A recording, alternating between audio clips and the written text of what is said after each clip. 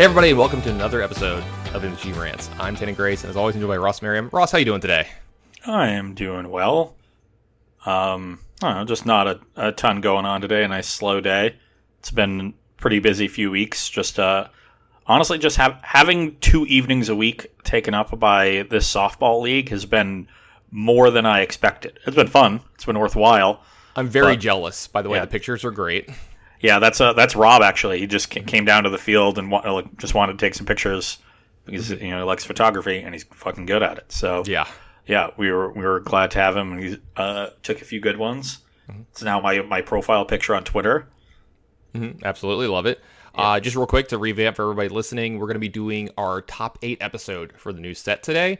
And don't forget, we are brought to you by Barrister and Mann. But let's go back to the important stuff. Let's go back to your softball league. Well, I mean, it's been fun. Our team is actively not good, and those so are the best teams to play on, though. Yeah, so we're improving, and we've had 2 games in a row where we didn't get mercy ruled. You got to trust the process, Ross. Yeah, exactly. Well, I've taken on a bit of a role as coach, seeing as I'm one of the people that has played a significant amount of organized baseball, and you're responsible too. Yeah, I can tell people, in this situation, you should do this, and because that's what the level our team is on. Like, people don't know that they're supposed to, when the shortstop's supposed to cover second versus the second baseman. Yeah, when there's a ball to the right side, I need you to move here, you to move there. Yeah.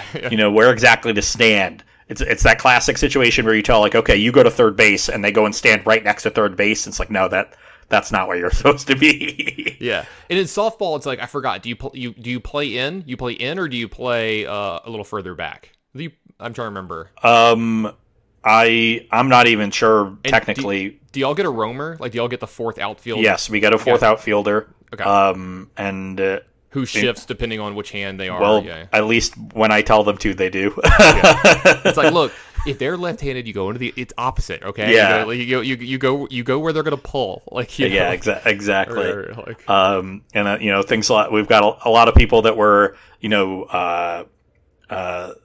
slowing up as they got to first base, thinking that they couldn't run through it.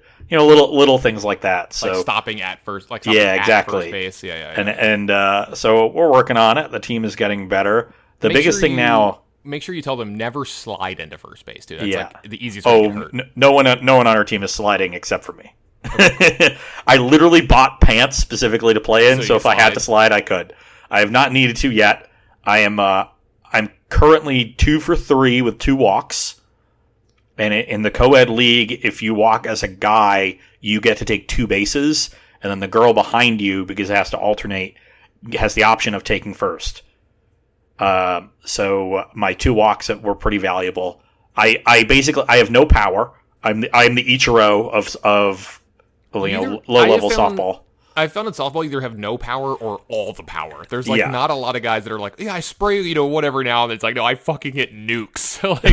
Yep, that's basically how it works. And so I'm a pitcher's nightmare in slow pitch softball because my timing is always based on tennis, so I'm literally hitting the ball dead up the middle every time. Yeah, I can't even help it. Yeah, you're not even supposed to do that. Yeah, I can't even help it. I'm trying to not do it. In the very first practice, I hit the pitcher in the shin, and it was a rocket. I got all of this ball. The bruise was dark. Yikes. Yeah. Yikes. So I've been trying to not hit everything straight up the middle, but can't help it. In fact, my one out I made was literally a line drive at the pitcher that they snared. Yeah. So good on them. Mm-hmm. But yeah, it's been fun. We're recording this on a Wednesday for those at home, and the games are Tuesday, Thursday. So I've got another game tomorrow, and we're actually off next Tuesday.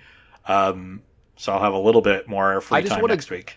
I just want to come up, hang out, and play on your softball league for a few days. Well, unfortunately, the roster is already locked. So yeah, that and let's be real, I would play a game with you, and I wouldn't be able to walk the next day, or I wouldn't be able to bring my arm above my shoulder. You know what I mean? I would just throw my arm out or whatever. Yeah, after the first few practices and games, my arm was definitely sore. I was throwing that out, and actually, go ahead. Running and bending over, my groin was sore. So it's always it's always a groin at the top of your hamstrings, up towards your glute. If you're not moving around enough, that gets really bad. Yeah. Like, I could see me showing up and me being, like, remotely athletic, so you guys would be like, yeah, put him in the infield, blah, blah, blah. And, like, the first ground ball that took a weird hop, I'd be like, I'm done. Get me back in the outfield kind of thing. I'll run everything down, that kind of stuff. But. Yeah, but you play 10 people in the field when you include the battery, and it has to be even again by gender identity. And so, we've got a tall guy on first base, so he has range to catch, and you generally want to put your strongest people at, shortstop, third base, left field, and left center, right? And we just don't have enough, so it's like, which of those spots are we going to be a little bit weaker in? I was, when I played Little League, I played second base, and my instincts are all still there to play second base, and they ended up putting me at short, because I was just one of the better fielders that we had. And you can make the throw, which is important. Yeah, I was playing back like I would playing second base, and I would field every ball, but I couldn't throw anyone out. Yeah, because shortstop's super important in softball, because what people don't get is, like, in softball, you're supposed to pull the ball. Like, you're not supposed to hit it up the middle. Like, you're supposed to just try to kill it. And I don't just mean that from hitting. You're literally, like, there's rules. You're not supposed to hit it back up the middle because you can hurt someone. You can hurt the pitcher or whatever, blah, blah, blah. And then most people are right-handed, so when they pull the ball, they're pulling it to shortstop, and you have the longest throw in the infield to make. Like, the third base throw is actually shorter and easier because generally the ball gets on you faster instead of they hit it there. So shortstop is actually, like, the premier position. Yeah, and so when I'm playing back, I literally didn't have the arm to throw anyone out. And then I started playing further forward, and then I just didn't have the speed to get to anything. Yeah. So you're like Derek Jeter over here. I love it. Yeah, I'm literally just caught in a catch-22 trying to play shortstop. So they actually tried me at first base yesterday, and I bungled the one catch I guess one of the two catches I needed to make. It was literally, for whatever reason, wherever I play, the first play of the game is to me every time. Like, I played second base a couple times. First ball was to second base from a fucking right-hander, and I'm just like, really? Like, I want to get settled into the game a little bit. Yeah. And it's always the first one. And the in this case, like it was a ground ball to the pitcher, and his throw was way off, and it literally pulled me off the bag, and it was also like a high looper. And so I'm going down the first base line, and I'm trying to watch the ball, but also not get in the runner's way. Right. And then I was thinking, I was like, oh, I'm going to have to, like, apply a tag. And I got all of that stuff in my head, and then I just forgot to, like, catch the ball. Yeah. Yeah. You're overthinking it. You're just supposed to react, and it's, like, very hard to do. Because, like, people don't believe, people don't understand that, like, first base is actually, what's the thing? We'll play first base. It'll be easy, right, Wash? No, it's incredibly difficult. Or whatever, from Moneyball or whatever. And first base is, like, the most thinking position besides probably catcher, where, like, you're not just, like, reacting immediately. Like, you have to know where you need to be on, like, everything and when you should be fielding the ball and when you shouldn't. Because if you mess that up, it's very obvious. Yeah. Our first baseman is definitely ranged too far for some balls, and so we're getting the little things down. Yeah, it'll be better next time. Biggest thing for me now, and I told the group this, is patience at the plate. Where it's a low-level league, the pitchers aren't very good, and you walk on 3 balls. So, do you play underhanded or overhanded? It's underhanded, slow pitch, and so you just lob. Yeah, yeah, pretty much. Yeah. My running joke when I'm on the bench, because we have to alternate, we have a pretty big roster, and my running joke is that when we're in the field is I yell at the pitcher, like, give him the ephus. Yeah. and like one person always gets it, and they laugh, and then we share a knowing glance. So, but the pitchers generally, like, aren't that consistent. You every count starts 1-1 essentially. So you're out on 2 strikes and you walk on 3 balls. They want people swinging the bats. Yeah. Yeah, and we're just like swinging at every first pitch, and I'm like, this is the major leagues. Like, you're not working counts. Like, literally just do not swing at the first pitch. Like, watch it, get a feel for, like, where it's coming in, see it, and then swing at one that looks good. And maybe just take walks. I know it's not exciting, but literally our best game so far has been a game where in 1 inning we put up 10 runs, and it's because people stopped swinging the bat so aggressively, and we drew about 7 walks that inning. So, it's not. It doesn't feel that exciting when you're taking the walk, but it feels a lot more exciting when you see 5, 6, 7 runs across the plate. I'm very jealous, by the way. I'm, like, super jealous. The more I listen to you, I think you can see it on my face. I'm, like, grinning over here. Man, I miss, like, the camaraderie. I miss the competition. I'm so jealous. Yeah, there's they do kickball leagues in Roanoke over the summer, and we're definitely going to have a team I don't know what it is, but not all the Magic people. We're going to make a kickball team. That also sounds great. I would be a part of it, but I would begrudgingly be a part of it. I'd be like, I don't know why you don't like kickball. Yeah, kickball. It's like softball, but with less steps. There's just something about putting on like the baseball pants, the cleats, and getting out there, like getting dirty and playing some ball. You can do that in kickball, Tannen. I don't, but like no, I don't want to. But yeah, you're talking about being busy, man. My last couple of weeks have been very busy, very hectic. Yeah, I feel like we haven't done this in forever. How was Vegas? I saw they got really, really good attendance numbers, well beyond what anyone was really expecting. Yeah, so that was a big thing, right? So there was it was a for everybody listening, so you can put it in Magic terms. It was a Grand Prix, right? It's called the Calling for Flesh and Blood. And, their organized play is the same as WotC's organized play. Like, there's going to be a bunch of callings feeding into Nationals, feeding into a Pro Tour, et cetera, et cetera. But on Friday, they had the world premiere of the new set. Like, you could go and you could play in this pre-release. Plus, they're all first edition packs. So every set that comes out in this game, if you buy some of the first packs that come out, they're called first edition. So it's like the beta version of the packs. And then there's unlimited stuff. Like, they'll print that as many times as they want. But the first editions are printed and they're worth more for obvious reasons. And like the foiling on it can be different. And you can get a card out of it that's called like a Fabled, right? Like it only comes out of like one of every like bajillion packs or whatever. So like 3 of them got opened up while we were there, and they're worth probably like $5,000 or $10,000. Jesus. I'm not joking on that price. They're worth like some absurd amount. Maybe 2,000 or 3,000 might be better. I don't remember the exact price, but the person who opened, like I think 2 or 3 got open. The first person who opened one just started yelling, and like all the content creators ran over with their cameras, right? So for that quote unquote like giant pre-release in Vegas, there was 903 people that showed up and played, including myself, right? So that was a ton of fun to play. The actual event itself, which I was doing coverage for, had 750 people. Both of these numbers far exceeded, I think, their expectations. They were ready for this. It's not like they weren't ready. They had enough judges and stuff. Channel Fireball runs a great event, things like that. Like, they were ready for that kind of stuff. So it was great. Did they have enough room to space people out? Absolutely. That was one of the things. Okay, so everyone wore a mask at all times. I like almost never saw anyone have to be told, hey, like put your mask on. I don't think anyone got in trouble, because they said they're like, you get one warning, second warning, you're out, or whatever. Like, they were serious. The tables that you play on usually, it was like the same kind of tables where they would fit 3 people, like 3 matches. You just had somebody on both ends. So you had 4 people per table instead of 6. So you had like a good, you might not have had 6 feet between you, but you're spaced out and everyone's wearing a mask. So I felt very safe. I like never felt unsafe in any shape or form, even though I had my mask off quite a bit, but that was only in like our bunker, where we were doing coverage for. And it was like, it was just us. Like even Jeff Foster, being my director 10 feet away, had a mask on the entire time. So I felt really, really safe and stuff the entire time.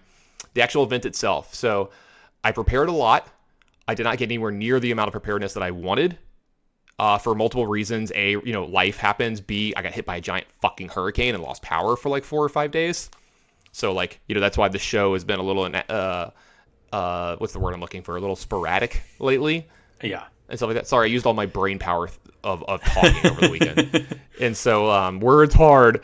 And so I will say this: you could if you know me and you know how I speak and stuff. If you watch it very clearly, there's like a round or two we can tell I speak a little bit less and I speak a little more unsure, especially when like a certain hero came up and I told them ahead of time. I told my coach, I'm like, I don't know anything about this hero.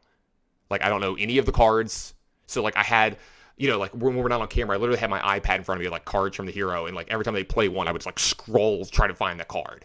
I'm like, what does this thing even do? Like, trying to keep up. And like, they carried me. But then like in the matchups were like the really, like the really high index, the ones that I studied, they would come up, I could really hold my own. Plus I was play by play. So they made it really easy. My 2 co-casters were absolute rock stars. Our production team were absolute rock stars. I think everyone carried really hard in the spots they needed to.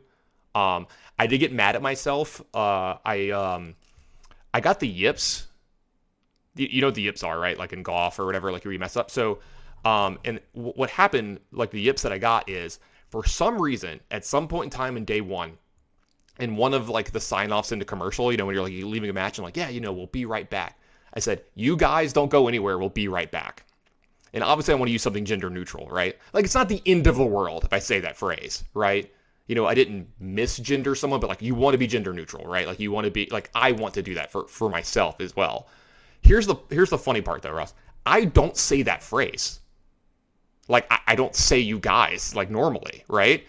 Yeah, I don't think I've ever heard you say it. Exactly. So, like, I took my headset off and I did the bleh, like, like the vomit thing. And, like, I don't remember who was sitting next to me. They were just like, what's up? And I was like, I said you guys. And they're like, oh, don't worry about it. It won't be that big of a deal.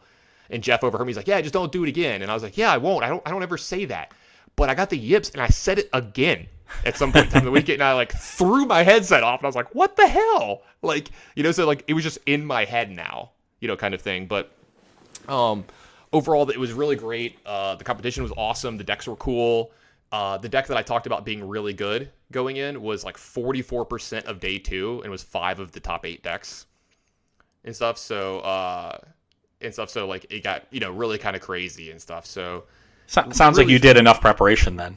Oh yeah, like I was good to go. Like I knew, 90-something% of the cards in that hero. Like, a card would come up every now and then. Like I remember one of the cards, it's like a Demigod. I think I said Demigorgon like once or whatever. Like, you know what I mean? Like I would like mispronounce something or like whatever. But I think overall it was good.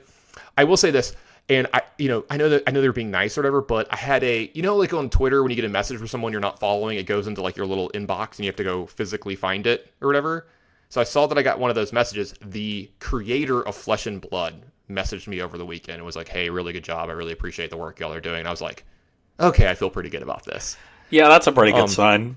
So one more thing before we get into today, because this is the crazy story, and I hope everyone catches this. I know some people skip this, so hopefully Brent puts it in the notes.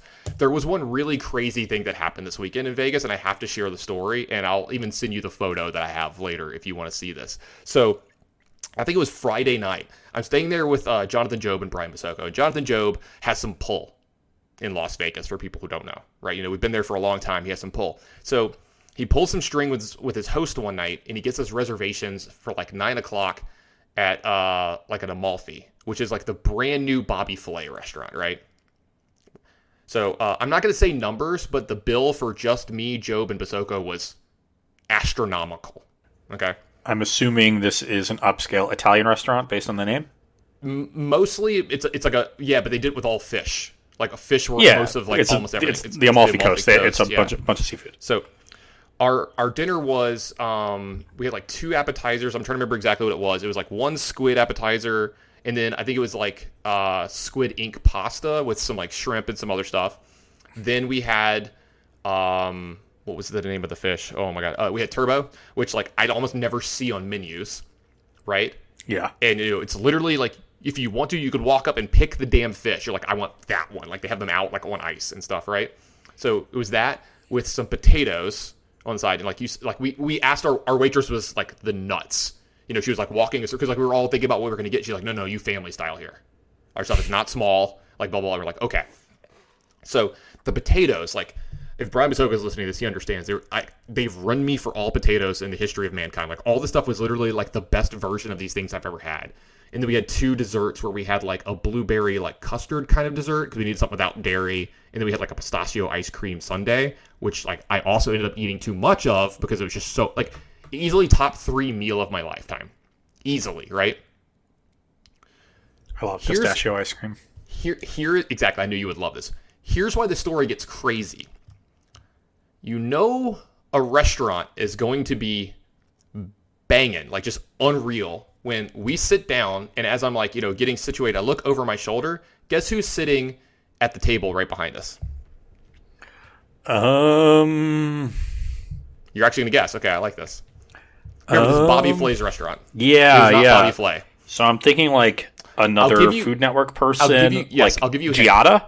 I'll give you a hint. I got yelled at. Is it Gordon? Yeah, Gordon Ramsay yelled at me in this restaurant. I swear to God. Weirdest moment of my life. I got yelled at by Gordon Ramsay because I snuck a picture before he realized. So I have this like kind of blurry picture, but you could tell that's fucking Gordon Ramsay sitting like 5 feet from me. But then like I'm sending the picture to like, Natalie, and she's like, oh my God, Joe, like show me the picture. And I turned and I had the phone in my hand, and him and the guy at the table were just like, hey, no pictures. And I was like, oh my bad, dude. Like, like turned around like or whatever. But I was like, dude, I already got the picture. But I was just like, holy shit, this restaurant's gonna be like fire when Gordon Ramsay is like just chilling right there. Like everybody who walked by, you could tell they were like peeking over and stuff, and like, or like the jaw would drop. Like I'm pretty sure some of the Golden Knights, like some athletes were at a table like over to the side of us too. Like these dudes, like the size of them were like very large human beings, but you could tell they were like they could still be like their movement. You know what I mean? Like when you see an athlete and they're just built differently. Yeah. They're not just like a guy that goes to the gym and gets jacked every day. Yeah, they move with a grace that regular people don't have. But they have fucking tree trunks for like their legs were just like I was like, dude, if that guy moves too fast, his pants are gonna like explode. Yeah, they look gigantic but move like a deer. Yeah, exactly. Like I was like, this guy would outrun me, and I used to be a sprinter, and he's like 100. He's got like 100 pounds of muscle on me, like muscle, kind of thing. So that was just a really crazy night, ton of fun. All of us were exhausted when we got to the restaurant. In fact, like we almost thought about like canceling, but he pulled strings to get it. So we were like, all right, we'll go. And it like literally breathed life into us. It was that good of a meal. Like we were like smiling and having a good time because it was just honestly one of the best meals we ever had. And if I actually had to pay for it, I would still run it back. Like it's that good. It was, and we had a couple other really, really good meals as well, but nothing will compare to that one. That was the best meal I've had in a long time. Yeah, I'm looking at the menu right now. Yeah, exactly. I was wondering if you were typing, but dude, it's also one of my favorite types of things. When you ever go to those restaurants, the menus are like very simple, and they're gonna like. It's like, look, we only have these things, but we like every one of them's an A+. Like we crush everything on this menu, kind of thing. All right, everybody tuned in to hear us talk about Magic. Let's talk about some Magic. Yeah, sure. I guess we could do that. Yeah, let's go ahead and talk about this new set. So this is going to be our top 8 for Innistrad. What is the actual name of the set? I literally just blanked. It's Innistrad Midnight Hunt. Yeah, I was about to say, it was something like that. So Innistrad Midnight Hunt. This is going to be our top 8. We're also going to have overrated, underrated, and like we might even talk about a few other cards because we didn't get to talk about the whole spoiler like we normally do. And I will say this: I don't know about you, Ross, but this is one of the harder ones I've ever done for literally everything. For like overrated, underrated, 1 through 8, like because there's no super standout card, right? There's no card that says like there's not a ton that are like, hey, build around me, but there's a ton of really, really, really solid cards that could make it into here or there. So like with my list in mind, I kind of did where do I think, either these cards are exceptionally good and 100% going to be staples, or they're just good enough across multiple formats for them to show up on my list. Yeah, it's one of those sets where I think context is going to matter a lot. Which of these decks or which of these cards finds the right home, and some of them will, end up not seeing a lot of play because they don't find the right home. And right now it's really difficult to make that judgment because it's the smallest standard's going to be. We have to completely reevaluate the format now that, the most powerful sets on the previous standard are all rotating. And so the context is changing more than I can remember in the last 5 years, as far as standard is going. And then, to also consider the impact in older formats. This was definitely a tough set to think about. And I agree with you. I think there's maybe 20 cards in the set that could reasonably be in a top 8 list. And so narrowing it down to 8 was a tough task. Yeah, and speaking of that, let's go ahead and start with my number 8, because it's a card that I like and I know that you like, and it just narrowly missed your list, I believe. And my number 8 is Graveyard Trespasser. Yeah, this was my number 9. I talked about it on our most recent show, and back a couple weeks ago we didn't have very many cards, and that card from what we had really jumped off the page at me. Just a lot of good text on it. Yeah, reasonable stats. Ward discard a card is a pretty big deal. Let me read the card for everybody at home real quick before you talk about more. So the front half of this, because this is a Daybound Nightbound card, is 200 black for a human werewolf. It's a 3/3 with Ward discard a card. Whenever it enters the battlefield or attacks, you can exile up to 1 target card from a graveyard. If a creature card was exiled this way, each opponent loses 1 life and you gain 1 life. That's the Daybound side. The Nightbound side also has a Ward, and then the abilities goes to where you can exile up to 2 cards from their graveyards instead. And then for each creature card exiled this way, your opponent loses 1 life and you gain 1 life. And it's a 4/4. So jumps off the page, like you said, a lot of great stats, a lot of great text. I think what you were talking about and I were talking about is like, this card's going to come down to like contextualism, right? Like where it can possibly fit. Yeah, and the awkwardness in it is that I think it wants to be in an aggressive shell, but with the tribal themes that exist, it's not a zombie, it's not a vampire, and that's going to take a lot of the black aggressive cards away. It's hard to play Champion of the Perished, which is probably the best black 1-drop available, and this card in the same deck. So then do you play in a mid-range deck? What does that deck even look like? It could just be a really good sideboard card too, yeah. which makes it, should have maybe not even been on the list. Yeah. And I've tried to build some mid-range decks, but honestly, I found that the black removal is pretty lacking. Notably, Power Word Kill is a pile of shit because it doesn't kill Goldspan Dragon. Yeah. And you can't play that many Infernal Grasp. Bloodchief Thirst is solid, but no Heartless Act, no Eliminate, and those are pretty big losses in terms of black disruption.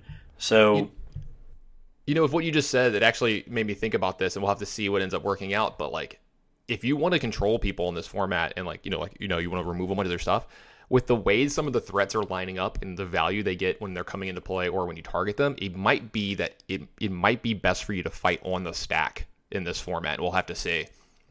Fighting on the stack does run into issues if your opponents are playing a lot of werewolves, right? Exactly. Because then you're making it night for them. So maybe blue-black where you can do a little bit of both or something. I tried a list like that on Versus. It was a Delver deck. It played this. So it was Delver, Suspicious Stowaway, what's the name of this card? It's something Trespasser. Literally the card we're talking about. Graveyard Trespasser. There we go. And then a couple Ebon Deaths as a flash threat. So you could play a Graveyard Trespasser on 3 and then pass the turn, and I was holding up Counterspell or Ebon Death or Memory Deluge as a card draw spell. So you had all these different ways to get it to night easily. And it just didn't really work that well because the disruption wasn't good enough. So I've been down on black as a color just because I think it has worse removal than red and even white. Ebon Death body not being it's not very good defensively is a big, you can't flash it and block and have it survive is a big thing too. It's well, you can't even block it entry tapped. Well, you know what I mean? Can't even block it. Yeah. Of so course, even if you wanted to, and just get a trade off of it, you can't even do that. So maybe the deck was misbuilt in other ways. I think a threat at the top end that could play some defense would have really helped me. But right now I'm I don't like to just evaluate these cards off of how they're going to do in the first 3 months. But I presume that over the 2 years in Standard that Graveyard Trespasser will find a good home. It just might take a while. But the card is just really good, and I said it's going to fit best in an aggressive deck, but it can definitely be put into a more mid-range deck as well and be perfectly fine. This is going to be a graveyard centric couple sets, so that main deck Graveyard Hate is going to be valuable. The life gain is valuable. It hits really hard if your opponent stumbles, but it can still play defense. It has reasonable stats, but also is difficult to remove with just a kill spell because of the ward ability. So there's just a lot to like here, and it's just a solid card. So it doesn't really need to have a home built around it. It just needs to have a home in its colors. So there just needs to be a good aggressive black deck that isn't tribal, or a good mid-range black deck, and it should be able to find a home there. So I'm a little bit more down on it than I was a couple weeks ago, but still pretty high on it, so not surprised to see it make your list. Right, and your number 8 is a card that I'm pretty high on, and I think that we're definitely going to see. This is the layup of all picks, or one of the layups of all picks of this set. And this one is Play with Fire. It's 1 red mana instant. It's Shock. It deals 2 damage to any target, but if a player was dealt damage this way, you get to scry 1.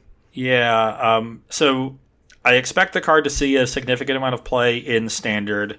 There's a lot of Spells Matter decks that are interested in a cheap spell like this. Red aggressive decks are going to really like having a card like this. And while I might have previously been worried about Frostbite really cutting into Play with Fire's playability, I'm way lower on Snow in general because we no longer have Fabled Passage in the format. And Fabled Passage is sort of an honorary Snowland because of its ability to just find a basic. Yeah, it means that you can't play multicolored Snow decks as much, too. Yeah, it's going to be really hard. It makes it harder, yeah, for sure. Really difficult to play a 2-color deck.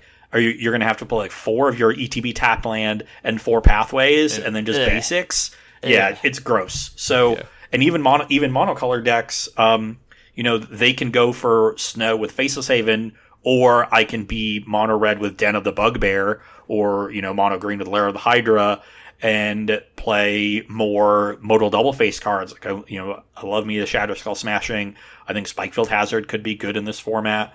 And you don't randomly run into the white deck running Redain and get like random hate thrown into you too, Yeah. like, just in case, like so there's some interesting like dichotomy there, like which way do you want to go? Yeah, for sure. I think overall I'm favoring the non-snow side of things, so I expect Play with Fire to see play in Standard. I don't think it's going to be the premier red removal spell. I think Dragon's Fire is going to take that spot just because of its ability to kill 3 and 4 mana creatures. But Play with Fire will either be, main deck card in more aggressive decks because it can go upstairs, or will be a good sideboard card in more controlling decks, maybe a couple copies in the main if the format's particularly aggressive. You just massage the numbers there a little bit. And, as the metagame shifts. But it's also, I'm also expecting it to effectively supplant Wild Slash, and I think the decks in Pioneer even play like one Shock in the burn deck. Now you can play one Wild Slash and Play with Fire. The burn deck is going to get that Scry 1 a lot, and it's going to be very valuable to them. So, not a huge upgrade, but certainly an upgrade, and I factor that into how the card makes the list. And honestly, if the Scry 1 ends up being really valuable, I could see playing it in Modern. Mm-hmm. Shock is not that exciting in Modern, but it still kills Ragavans just like Lightning Bolt does, and unlike Rift Bolt does. Anything to get fucking Rift Bolt out of that deck, I would love. So I would try it if I were a Modern Burn player. I would try playing Play with Fire and see how often that Scry comes up and how relevant it is, because the consistency redraws, finding that third land or that second land even, or finding the last burn spell to kill them is often more valuable than the extra damage. So I'm in for Play with Fire. I think it has potential multi-format playability. And that's, whenever that happens, it's easy to make the list. Yep, absolutely. And speaking of making the list twice, you and I have the same number 7 here, so let's go ahead and just talk about that one. That is Faithful Mending.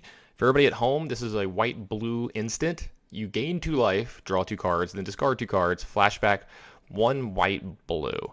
Now, this card almost made my list differently. It almost made my list as most overrated card, because I feel like the people who like it think it's the best card in the format, and then some people think it's complete garbage. So it's kind of interesting and stuff there. For me, obviously this card, you look at it, you think Faithless Looting, right? This is not that. 1 mana versus 2 is. I've talked about this a lot on the show, and I know it doesn't add up math wise, but the difference between 1 and 2 in Magic is the biggest difference in like from 2 to 3, 3 to 4, 4 or 0 to 1. I think 1 to 2 is the biggest difference in Magic. Okay, and 0 to 1 is the biggest difference. Come on. It just doesn't come up that often. It's not relevant outside of like Vintage and stuff. And you know what I mean? So like this is the biggest difference in Magic. So like when you go from a 1-drop to a 2-drop, and we've seen this the other way around, right? You remember when I talked about how remember when I kind of called Village Rites a little bit? I was like, this is the first time we've ever had this in 1 mana, and if this is relevant, this card's gonna be very good. And it ended up being a thing. You know what I mean? Because 1 mana is so much different than 2 at like Altar's Reap, and stuff like that. So this is a big thing for us. I gotta say, I think this has a chance to go way up. I think it has a chance to go way down. It depends on if you find a good deck with a good home for it. The problem is it being blue-white kind of makes that weird, right? Yeah, I think people really they've started to overestimate what Faithless Looting is. And Faithless Looting fills a very specific role in decks where it is an enabler for graveyard synergies that is more efficient than any other enabler ever printed. And not just being mana efficient, but also being that single color. If this was 1 and a blue, that's a huge difference than blue and white. It makes it much more difficult to fit into decks that would want it, but you just have trouble consistently casting it. Faithless Looting being a single red, let it fit into a wide range of decks, which is part of the reason you saw it in a lot of different decks during its time in Modern. Then you add on the extra mana. I've heard people talk about this being an instant means that you can put it into a control deck. Faithless Looting or Faithful Mending, these are not value cards. You're actually down a card when you cast it, all said and done. Yeah, you can only discard flashback cards, but it ends up being an inefficient way of sometimes generating card advantage when you can do it in a much more straightforward and consistent way. And so it's really been the enabling of, busted graveyard decks that Faithless Looting shined in. And the Faithful Mending is going to have a much more difficult time shining in, with one exception, and it's why the card makes my list, and that is Dredge. I think Dredge has the capability of utilizing this card really effectively, even if you have to stretch your mana, because even at 2 mana, it's very explosive. I think it's better than playing more copies of Cathartic Reunion. I think it, and in particular because it's a card that you can cast from the graveyard. You know, when you're mulliganing so aggressively with your Dredge deck, you end up with 4 or 5 cards. It's hard to cast that second Cathartic Reunion. Sometimes you don't even have it because you're so far down on cards. So being able to dredge into the thing that keeps you going is super important. And I think you can adjust the mana base accordingly to cast it with reasonable consistency, especially with Life from the Loam being able to serve as a pseudo mana fixer for your third land. So I expect the card to be a boost to Dredged in Modern. I expect there to be some potential with like Unburial Rites in other formats. That's the other place I see it. You know, setting up Unburial Rites in, I guess, is Unburial Rites in Pioneer? I don't think it is. I think it is. Is it? Because it's in Historic. Well, that's so not. Let me. I don't know. Anyway, one thing that I was going to say is also I like the fact that its flashback is very aggressively costed. This card costs 1 white, 1 blue, and the flashback is 1 white, blue. So you go from 2 mana to 3 mana, and that's a big thing, right? Because like you want to be able to like curve out with your cards. And a lot of flashback cards, you see a pretty big difference, right? You know, if it's a 2-drop, then generally it's like 4 or 5 or 6 mana to bring it back. If it's like, you know what I'm saying, you're generally looking at 2 to 3 more mana instead of 1. Yeah. It's not legal in Pioneer. It is legal in Historic. Actually, as soon as I said yes, I was like, I think I'm wrong, but it is legal in Historic. It's time for your favorite game at home. Is this card legal in this set, or in this game? So that's a potential avenue you can explore in Historic. You can play Memory Lapse in a deck like that, and you're holding up either your Enabler or a counterspell to interact, and then you just sort of play Combo Control. I know I said this card doesn't fit into a control deck, but Combo Control is different. It could fit into an archetype like that. I'd be interested in Espergorios in Modern, which is a deck I've always liked but has never really been good enough. But Deluge definitely seems like Faithful Mending seems like a good addition there. So there's some other interesting applications here. I don't expect it to show up in Standard, but I certainly expect it to show up in Modern, at least in Dredge, and then there's some other interesting applications. So sure. It makes the back end of the list. All right, cool. What is your number 6? My number 6 is Bloodthirsty Adversary. So part of that whole cycle, this is the red one. So it's 1 in red for a 2/2. It's a vampire. It has haste. And when it enters the battlefield, you can pay 2 in a red any number of times. For each time you do it, put that many plus and +1 counters on Bloodthirsty Adversary. And for each time you pay it, you get to exile an instant or sorcery with mana value 3 or less from your graveyard. And you can cast that spell. Does it give you until end of turn, or do you have to cast it immediately? Let me read it real quick. Yeah, I was going off memory. I wasn't even reading. So when you... Yeah, you copy them and cast them immediately without paying them. Yeah, you have to cast them immediately. Yeah. But just a very solid, aggressive creature. I think this is the premier red 2-drop in Standard. And I do think, just aggressive red decks got a huge boost from this set. The card red is the biggest winner for sure. I think out of the set. Yeah, card plays well with Play with Fire, with Royal Eruption, with Magic Missile, another a good burn spell. So, just as a 2-mana 2/2 haste, that's fine. It's not exciting, but it is also a vampire if you're building around tribal. But the flexibility of this kicker being a 5-mana 3/3 haste that, domes something for 3 when it enters the battlefield, or domes something for 2, or domes them for 2 and scries, casting Magic Missile and dealing, 3 divide as you choose is awesome. Being able to then keep your curve low as an aggro deck, make sure you're consistently coming out of the gates quickly, but also have some powerful late game punch. Really, really nice card for aggressive decks. I just think easily the best of the cycle of adversaries. And it's a cycle of pretty solid cards, but I think this one is head and shoulders above the other 4 in what it can do, and definitely going to be a player in red decks and Standard, and one of the cards that puts them back on the map, because they've been really struggling in the world of Bone Crusher Giant and Lovestruck Beast, and now that they don't have to deal with those cards, mucking up their early creatures, they can get back to doing what they do best. Yeah, I'm a big fan of this card. More on this later for me. I have it a little higher in my list, but I will say this: if this card really is like one of the more premier cards, which I think it will be, and if like the red decks are very, very good, this is another card that's going to make Graveyard Trespasser better. Because that card's just going to be very, very good against the red decks, being a 3/3 on one side, a 4/4 on the other side. The ward is discard a card, and then it has, main deck, like, just, you don't even have to get you can get a creature and gain some life against the red deck, but like taking their spells out of the yard too. Yeah. So they don't get this like ancillary value from their bloodthirsty adversary, because they're going to try to curve out. They're going to play something, play a spell somewhere, play a 3-drop, whatever, play a 4-drop, play this on 5 to attack you for a ton.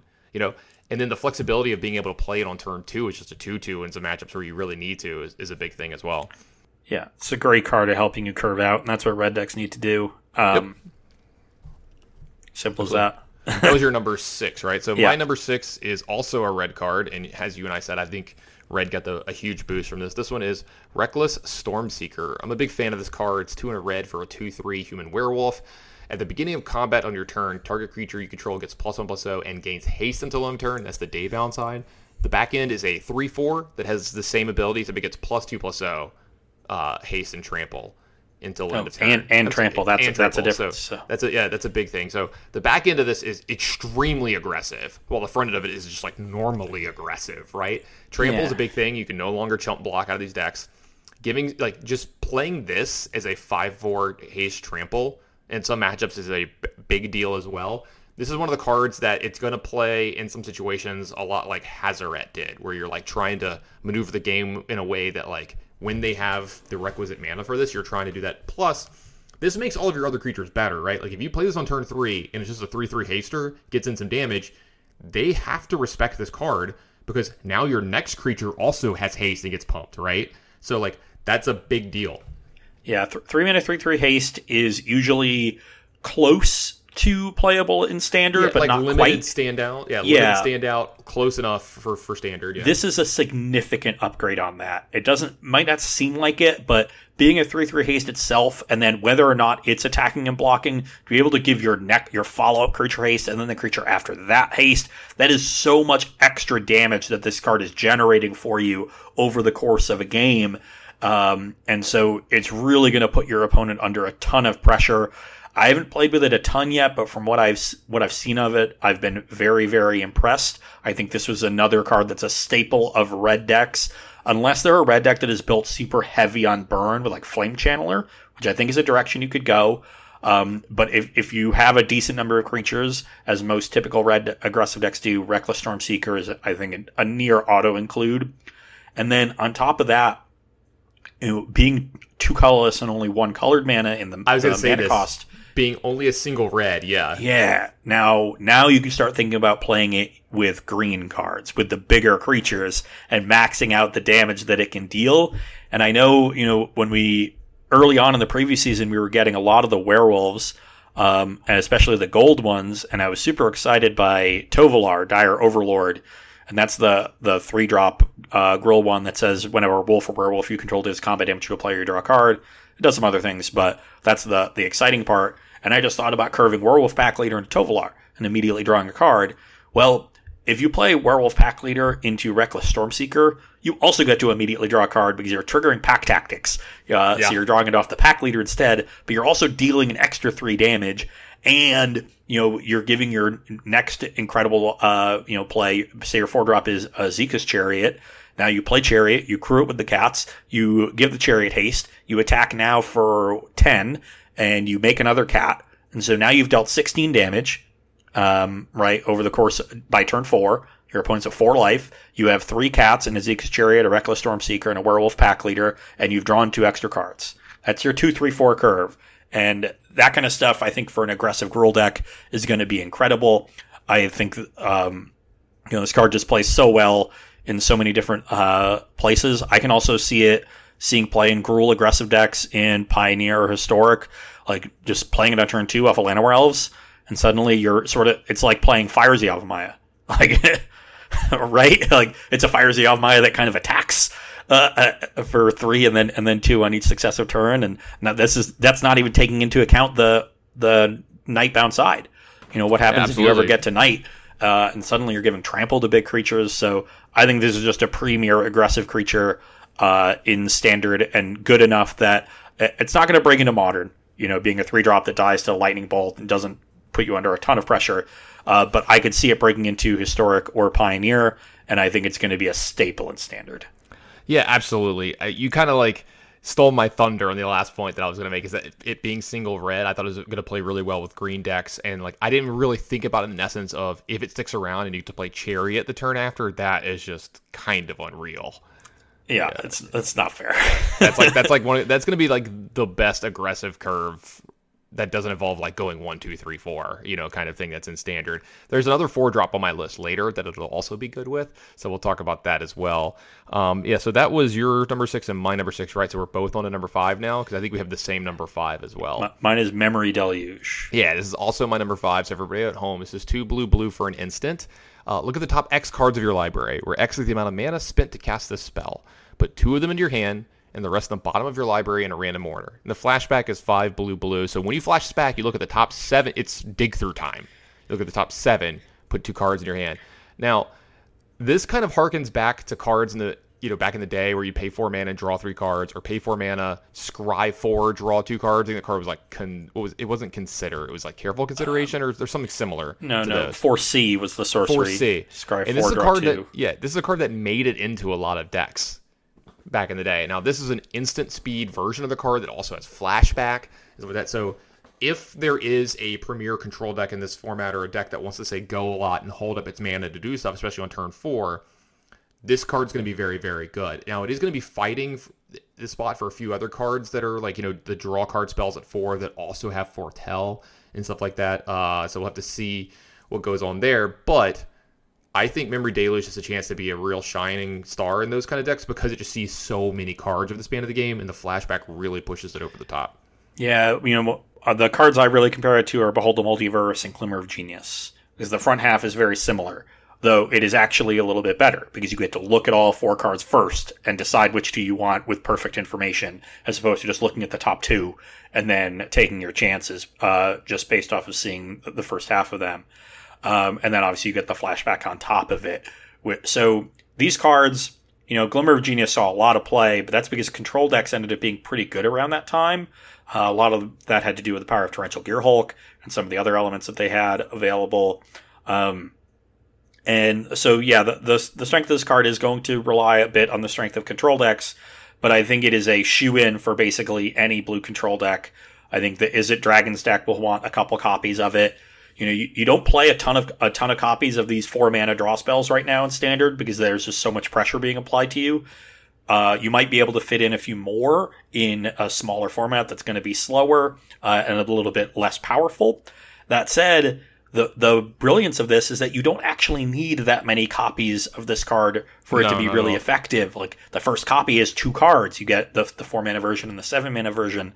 So I like playing only 2. I'm happy to play 2, maybe 3 in my decks and just go from there and have a really powerful card draw spell in small numbers that is, if you get to the late game, it's going to lock up the game most of the time. So I expect it to be a staple there. And then the reason it's a little bit higher on my list is I also think the card could break into Modern in combination with Wilderness Reclamation.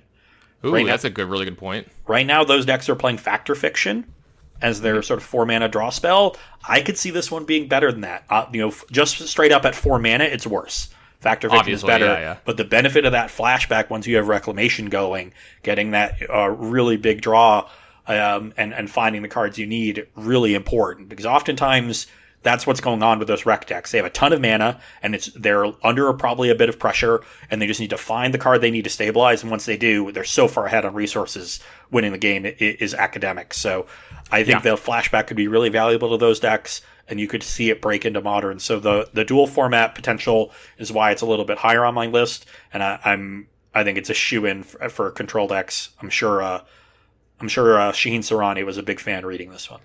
Yeah, he did probably need a new pair of pants after reading this one, but you kind of hit on the point that I wanted to make, where the first time you cast this card, it's pretty good, right? It's a good filler. The first turn where they don't do something, you get to do this, or if they're trying to flip a werewolf, you get to have an instant during their turn. You'd be hey, I played a spell, we can't flip, whatever, blah blah blah, right? That's good. If you get to flash this back, this is game breaking. The first chance you get, like later in the game, you're making all your land drops. This is a good discard spell if you have to have, spell to discard if you have to get some value off something earlier in the game, something like the card, the both of us had as in Faithful Mending, if that was a thing that randomly somehow makes it into your control decks, I don't see why it would, but like blah, blah, blah. But if you get to the point where you get to cast this card and you're not dead already, you probably should be winning the game. And like you can surveil it into your graveyard with Consider. Yep. And then just have that in your back pocket. Yep. Absolutely. So, yeah, it's a good card. Yeah, absolutely. All right, what was your number 4? My number 4 is Briarbridge Tracker. So the callback to Tireless Tracker. It's a 2 and a green for a 2/3 with Vigilance. It gets +2/+0 if you control a token. And when it enters the battlefield, you investigate. It is a wolf, so it fits that tribe. It's not a wolf, by the way. It's not a wolf? human scout. Oh, it's the one that's not a wolf. It's the adversary's a wolf. My bad. Yes. Whatever. So that would have been a minor point anyway.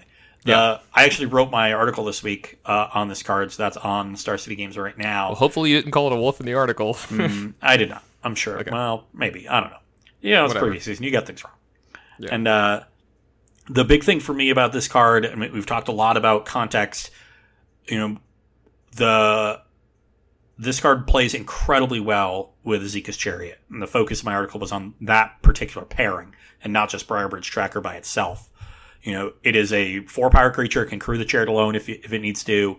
The Chariot makes tokens so that you can crack the clue and not lose that power bonus. So you just have the cat tokens around. And if you do keep the clue around, you can now make clues with Azika's Chariot instead of making more cats, which in control matchups is incredibly valuable because it doesn't put all of your eggs into one basket that can be undone by a sweeper. You still have that card advantage that you've generated, and you're able to grind through their sweepers more effectively. There's a lot of really good green 3-drops available in this standard format. There's Briarbridge Tracker, there's Kazandu Mammoth, there's Old Growth Troll, there Augur is of Autumn, if you want to go that Augur of Autumn, there's Primal Adversary, so a ton of good green 3-drops. I think this one has such a high floor. 3 mana, 4/3, it draws a card every time, it plays offense and defense because of Vigilance, the stats are great, and the fact that it plays so well with Azika's Chariot means this is the one I'm always looking to first, almost regardless of what kind of deck I'm playing, because it can fit into aggressive decks, it can fit into mid-range decks, of all stripes. So it just is so seamless. It doesn't require you to do anything to make it good. Because, when you're playing it on turn 3, you're often not cracking the clue immediately. Like, you're looking to curve out, you're doing other things, unloading your hand. So you're going to make them deal with the tracker first a lot of the time before you're cracking the clue. So I'm not worried too often about losing that bonus. I think so much of the time it's just going to be 3 mana, 4/3 Vig. Later in the game, I draw a card. And, it just asks so little of you, and I love cards like that, especially when you can then get even more out of them when you find the right synergies, and that synergy with Azika's Chariot. Those are 2 great standalone cards that, when paired together, just give you almost complete control over the game. You're able to do so many different things. You're able to crew and attack in different ways, so it's hard to play defense against you. You're able to play defense with them, so it's hard to play offense against you. You're able to insulate yourself from removal of all different stripes, by making clues or not even crewing the Chariot if they're holding up removal and just applying pressure with the other creatures. And so it just gives you so much optionality. This is a card that I think is, it is the best of that, great group of cards. I think Augur of Autumn could see play. I think Primal Adversary can see play. Xandu Mammoth, I think, takes a little bit of a hit without the pairing with both Fable Passage and with the Great Henge. I think that was a big draw to Xandu Mammoth. So I think that one's a little bit lower in my rankings of, green 3-drops. But Briarbridge Tracker, no matter what I'm doing, I'm interested in this card. And so I expected to see the most play of all of them, and that's why you find it pretty high on my list. I'm not so sure on that one, so we'll see. My number 4 is a card that I know you were kind of interested in, and I like this one a lot, and I'm seeing that I like it a lot more than most people, and this one is Moonveil Regent. And this is the 4 mana, so 3 in a red, 4/4 dragon that has flying. Whenever you cast a spell, you may discard your hand. If you do, draw a card for each of that spell's colors, and then when it dies, it deals X damage to any target where X is the number of colors among permanents you control. Okay, let's talk about this card quite a bit. I think it's very good. 4/4 flyer for 4, fine enough. Very good, relevant abilities. It at least does something when it dies, right? If it dies right away, fine. You get to ping something. Not great, but it's something, right? I like to compare this to a little bit. I think this is going to be kind of the new experimental frenzy in these red decks, where this is going to top off. This will probably be one of the last spells they play from their hand. They probably won't have much left. And like, even if you're in a mono red deck, right, and you don't have any more spells left in your hand, or you're casting the last spell in your hand, you can discard the land that you have left over or whatever is left. You don't have to discard a card to draw a card. So you're going to be able to like kind of cycle through your deck very quickly. I think this card's going to be very, very good. It's going to be harder to remove. It's going to, bounce around the damage related spells most likely, because it looks like 2 and 3 is the big number in this set. And then if you're playing this in a multicolored deck, like let's say green red, white, like whatever, 2 or 3, at that point, once it's now as a shock or a bolt when it leaves, that is a relevant thing either to your opponent's face or killing one of their creatures or finishing off one of their planeswalkers. So all of these things can become very relevant.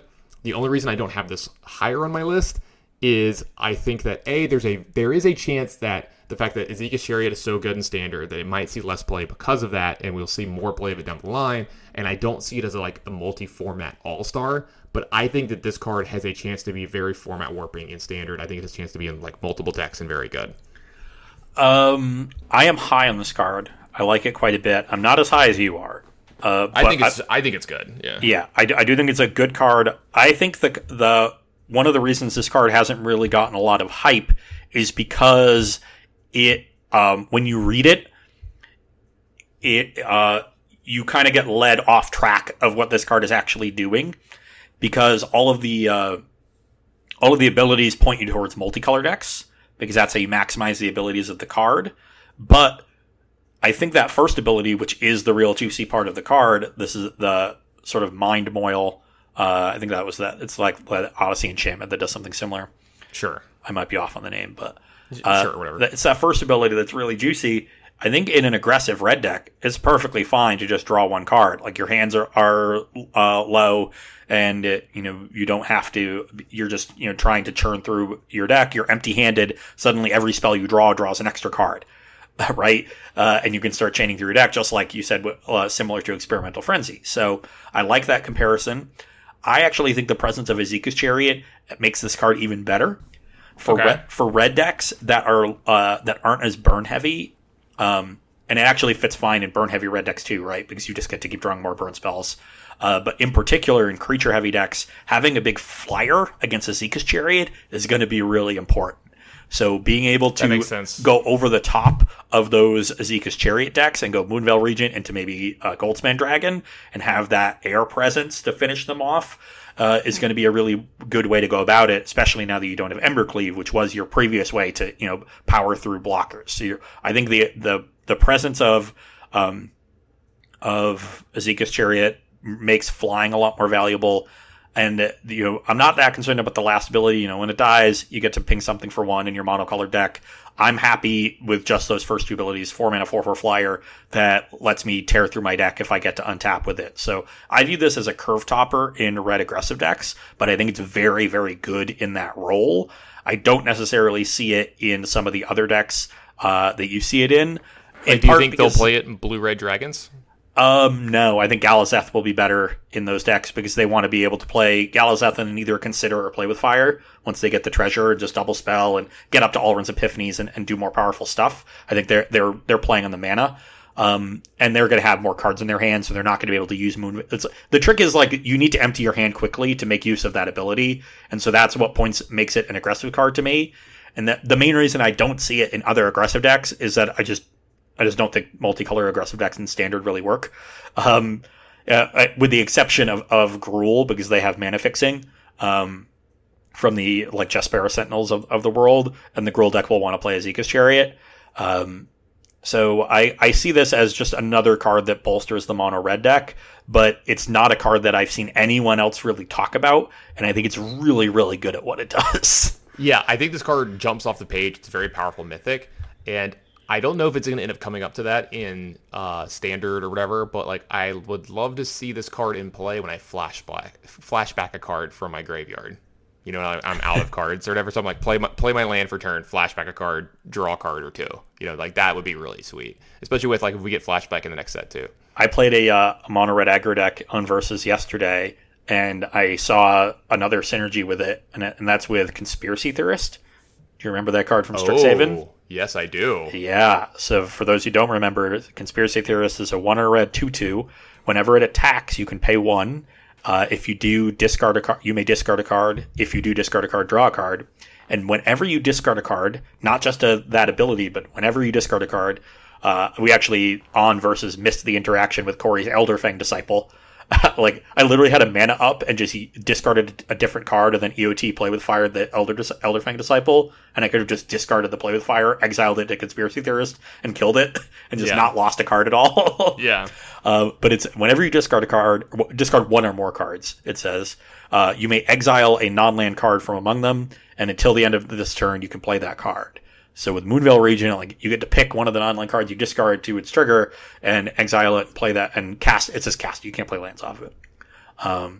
So there was a bunch of Conspiracy Theorist synergies I had, like the Vampire 1-drop, you know, that says if they've been dealt damage this turn, you can pay 2 mana, discard a card, and sack a Vampire to draw 2.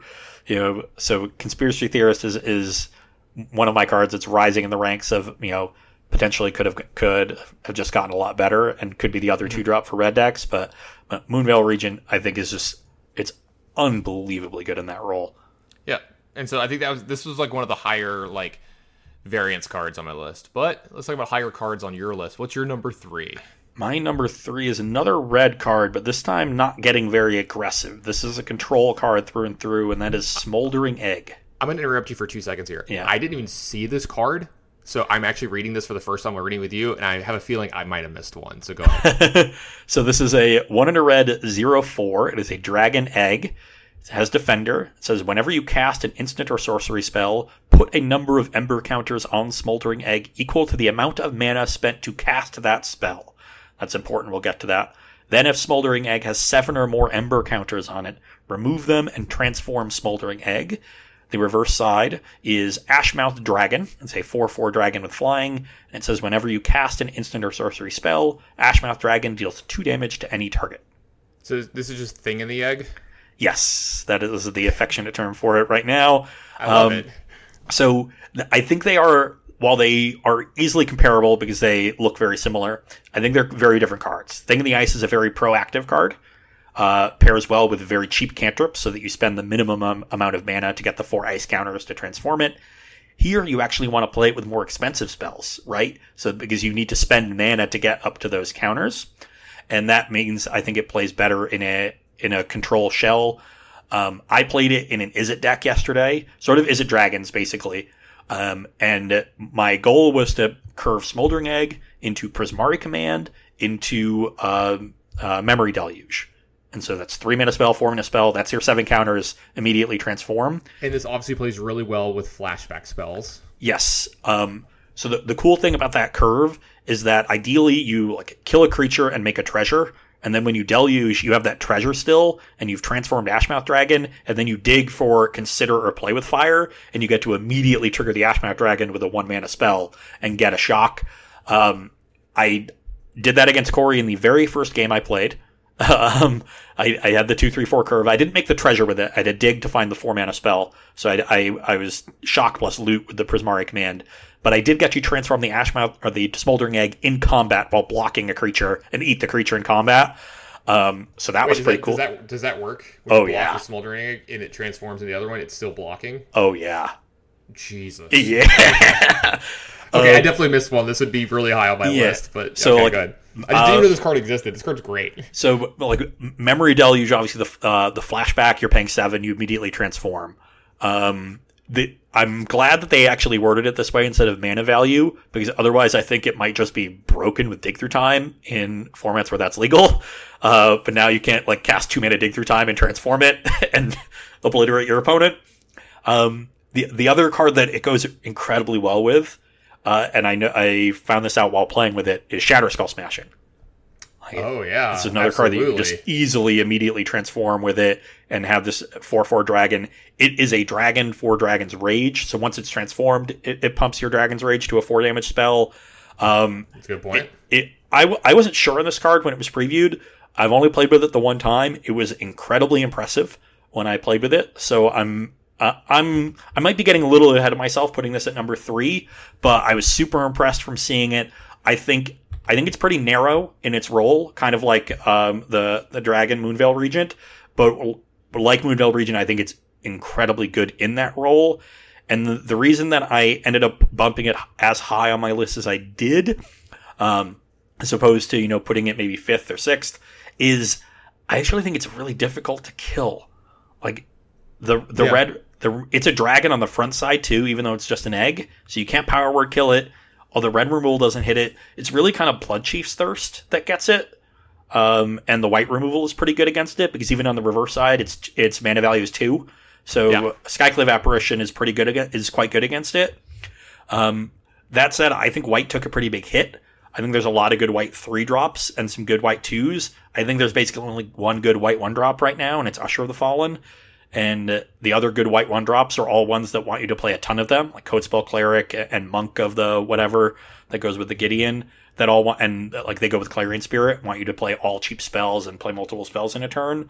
So maybe there's a white deck that does stuff like that, but I don't think there's like the snow aggro deck that existed in the previous format. I think Giant Killer was a big part of that deck, bigger than people realize, along with just having more good 1-drops. So I think Smoldering Egg ends up being just a difficult card to kill in this standard environment, and it defends against all the other 2-drops. It blocks Werewolf Pack Leader, it blocks Reckless Stormseeker. I think that 4th point of toughness just matches up really, really well against what's going on in the rest of the standard format. Now, obviously, over time, things will adjust. Like, if Smoldering Egg is everywhere, people will find removal spells to kill it. They'll start playing Bloodchief's Thirst and black decks, and they'll do it. But I think this is a card that has the potential to force the metagame to evolve to beat it. Because if you can't, it's pretty easy to transform, and once you do, it just fucks people up. Look, it might force the metagame to beat it. It's going to force me to play this damn card, period. I love this kind of shit. This is totally my shit, so I'm playing the hell out of this card. All right, so that was your number 3. Did we do my number 3? We did. My number 3 was Memory Deluge, so we've already talked about that quite a bit, so we can kind of gloss over that. I think the card's great. I'm sorry, that was my number 5. What's my number? My number 3, I'm sorry. My number 3 is Bloodthirsty Adversary, and yeah, I like this card a lot. The reason I have it this high is I think it's going to be very, very, very impactful in Standard and in more than one deck, right? Like, you're not going to see this just in the mono red decks. I think if there's other kinds of spell-based decks like the one we were just talking about, you might see a couple copies in it just because it's such a good card and has, different roles and different matchups.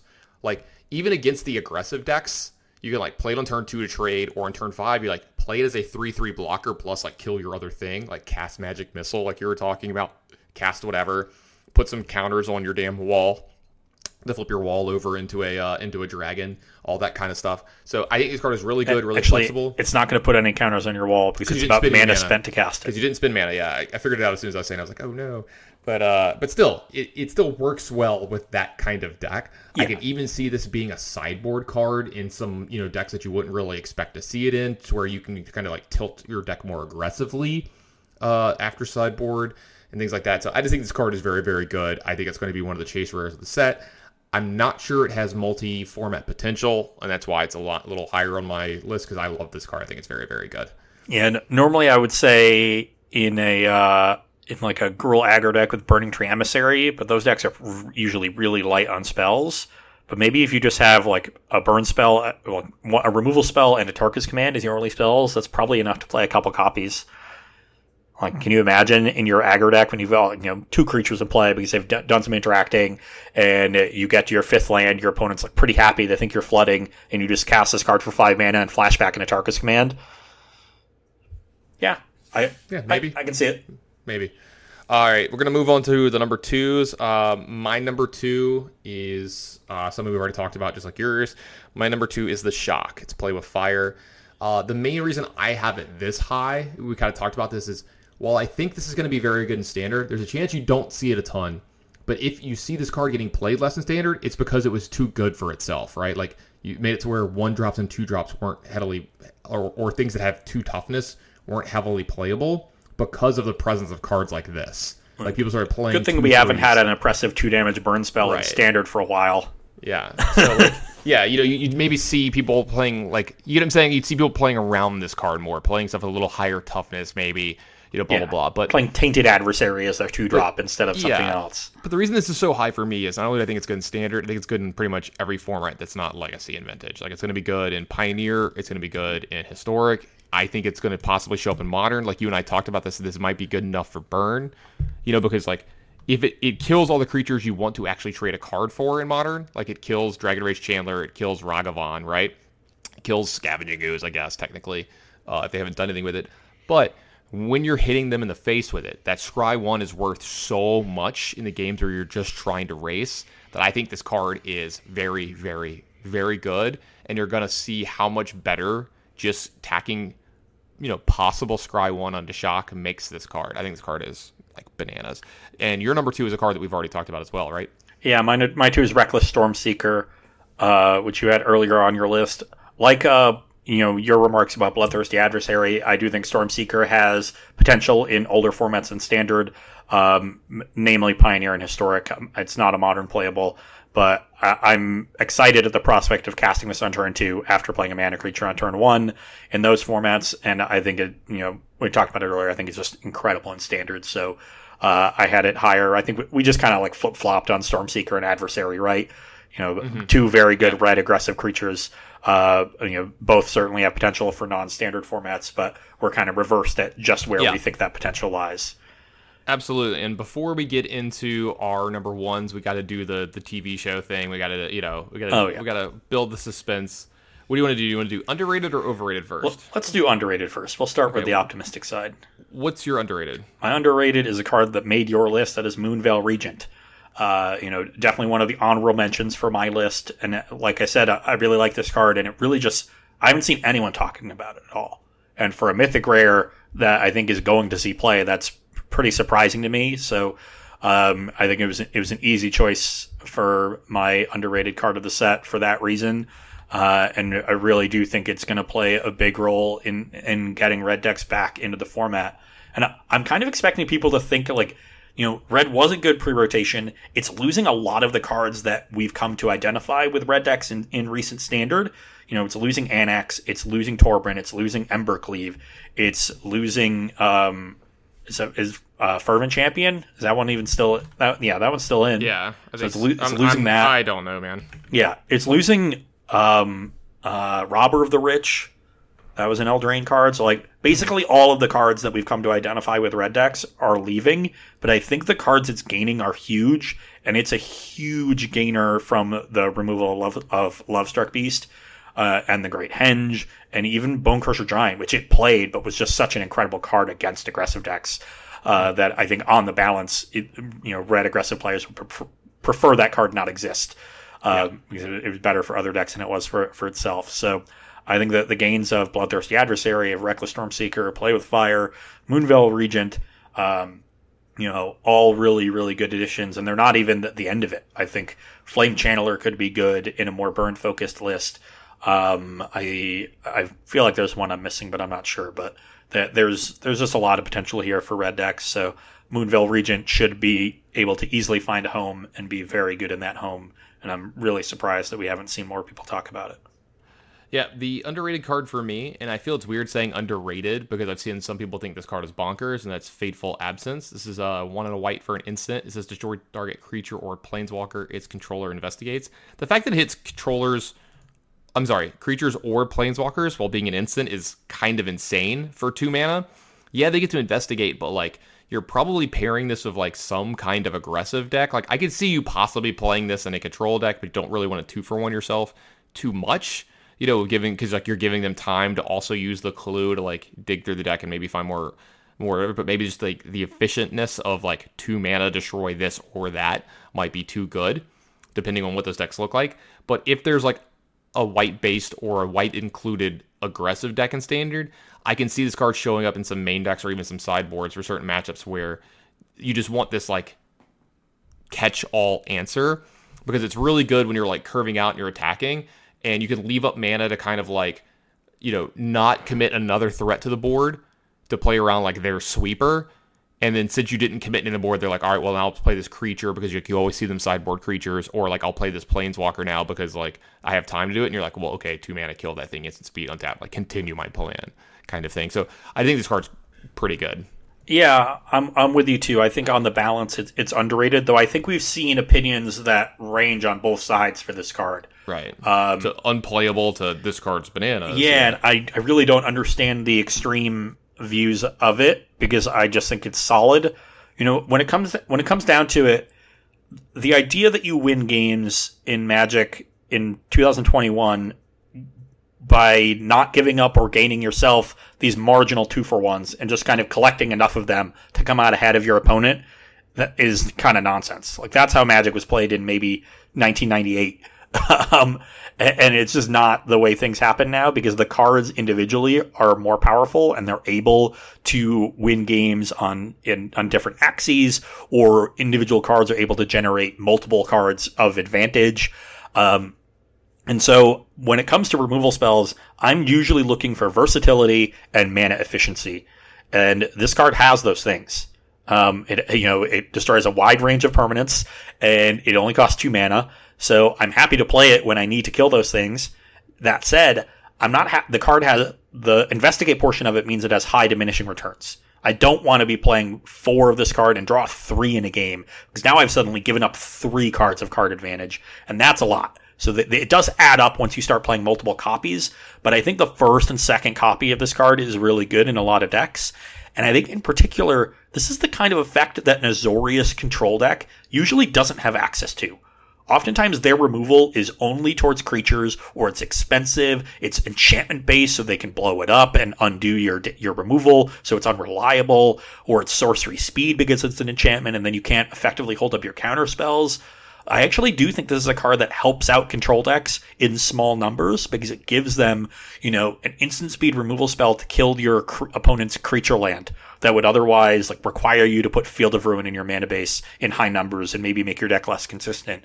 Or it kills that planeswalker that your opponent snuck through because, they side in a cheap planeswalker.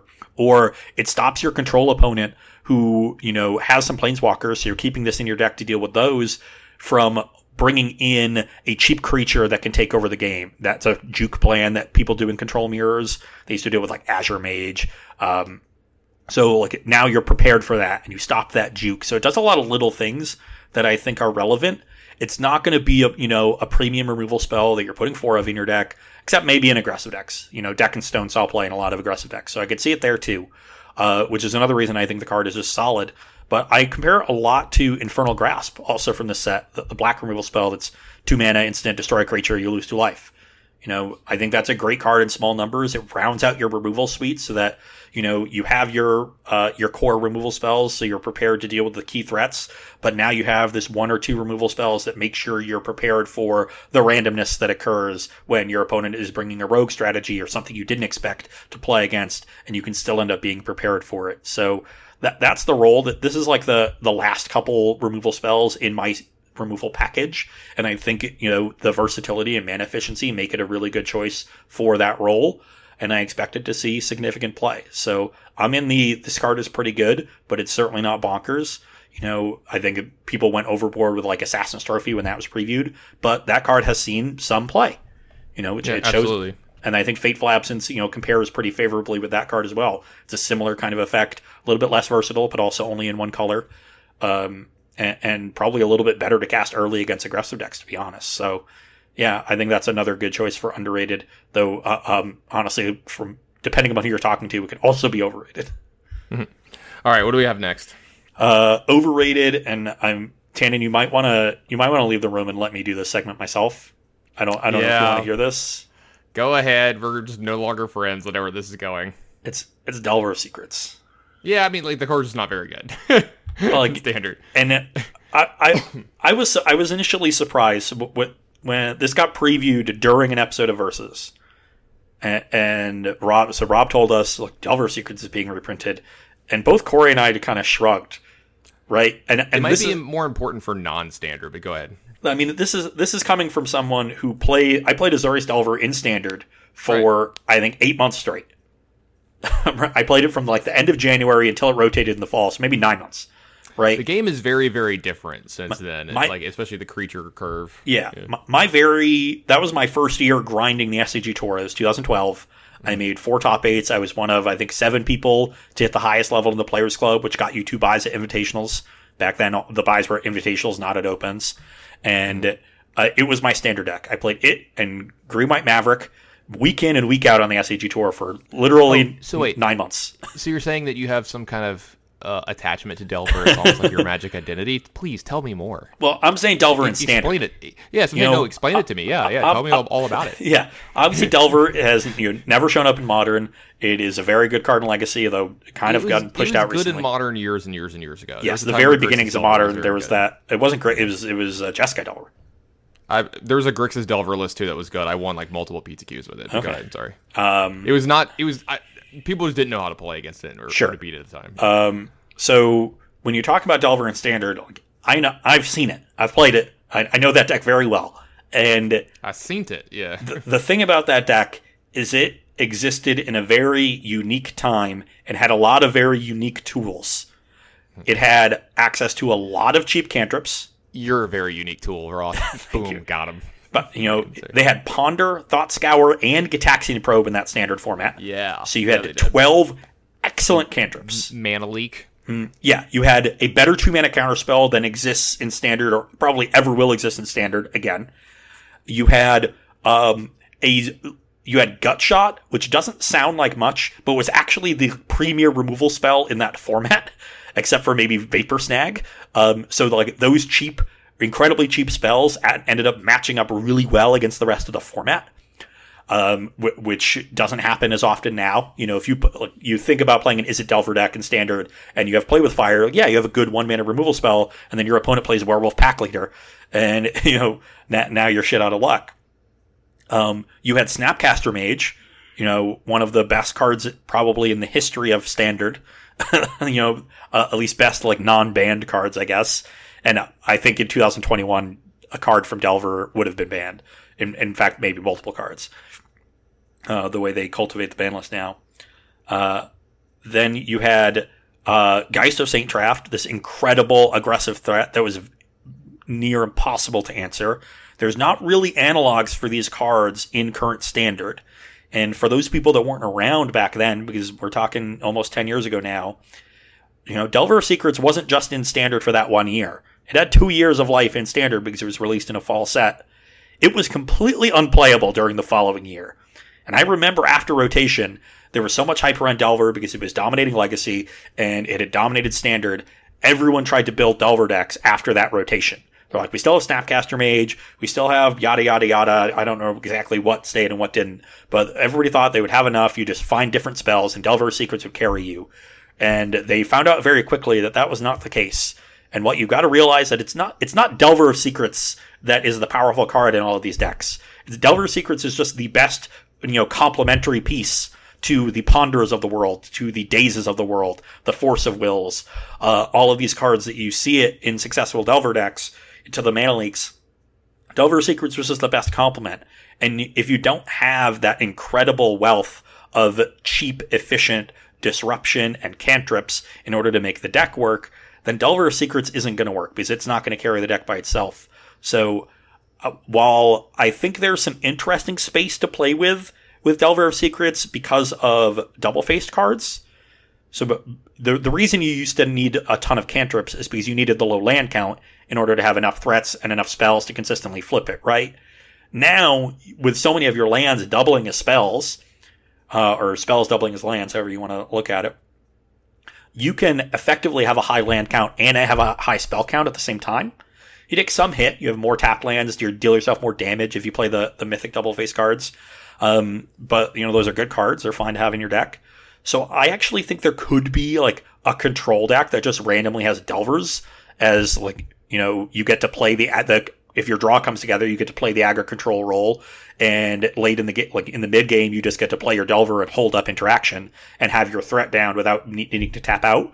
So maybe there's like an Izzet Dragons deck that wants to play Delver of Secrets, but honestly, I think that's still worse than playing Smoldering Egg and having a better defensive card in the early turns of the game, because there really isn't the tools to play the aggro control game. Maybe we get them over the next 6-9 months. Maybe we get them next year, and Delver gets new life into it.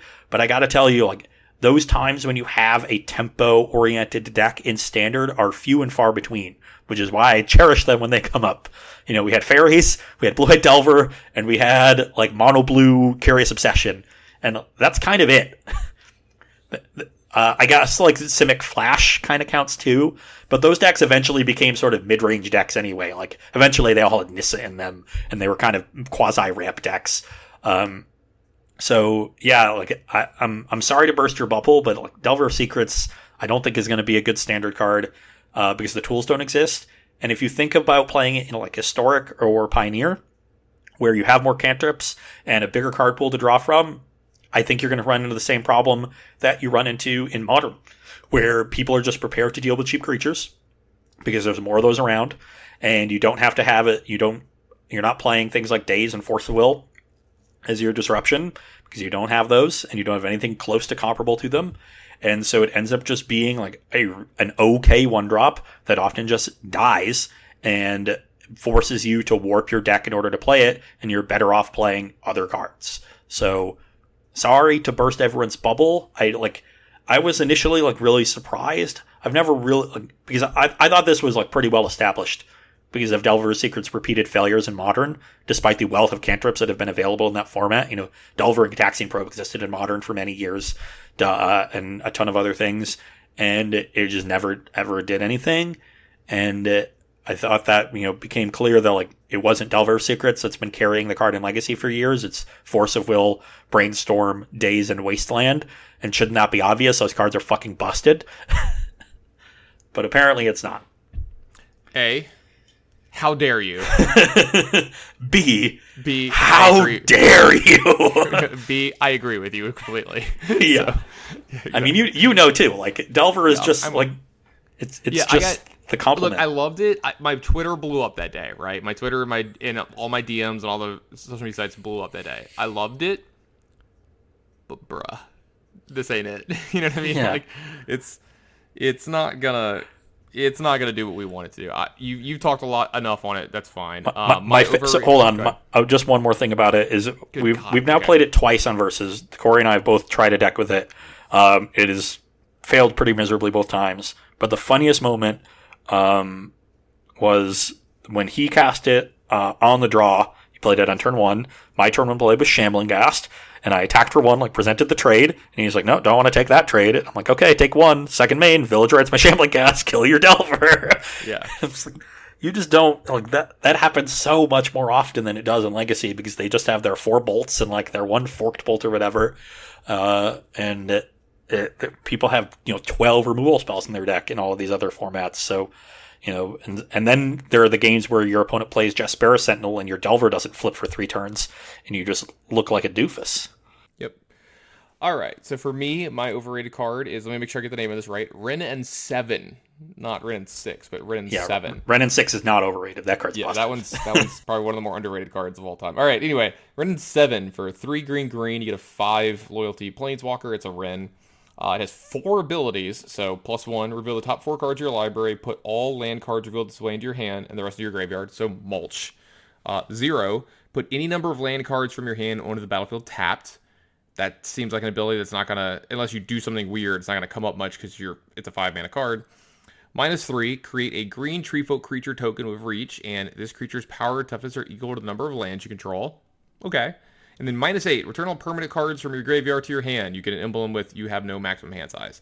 I can see someone playing this in like Commander or something maybe, but this needs a very specific home for this to be like good and playable in Standard, and I don't see it in other formats.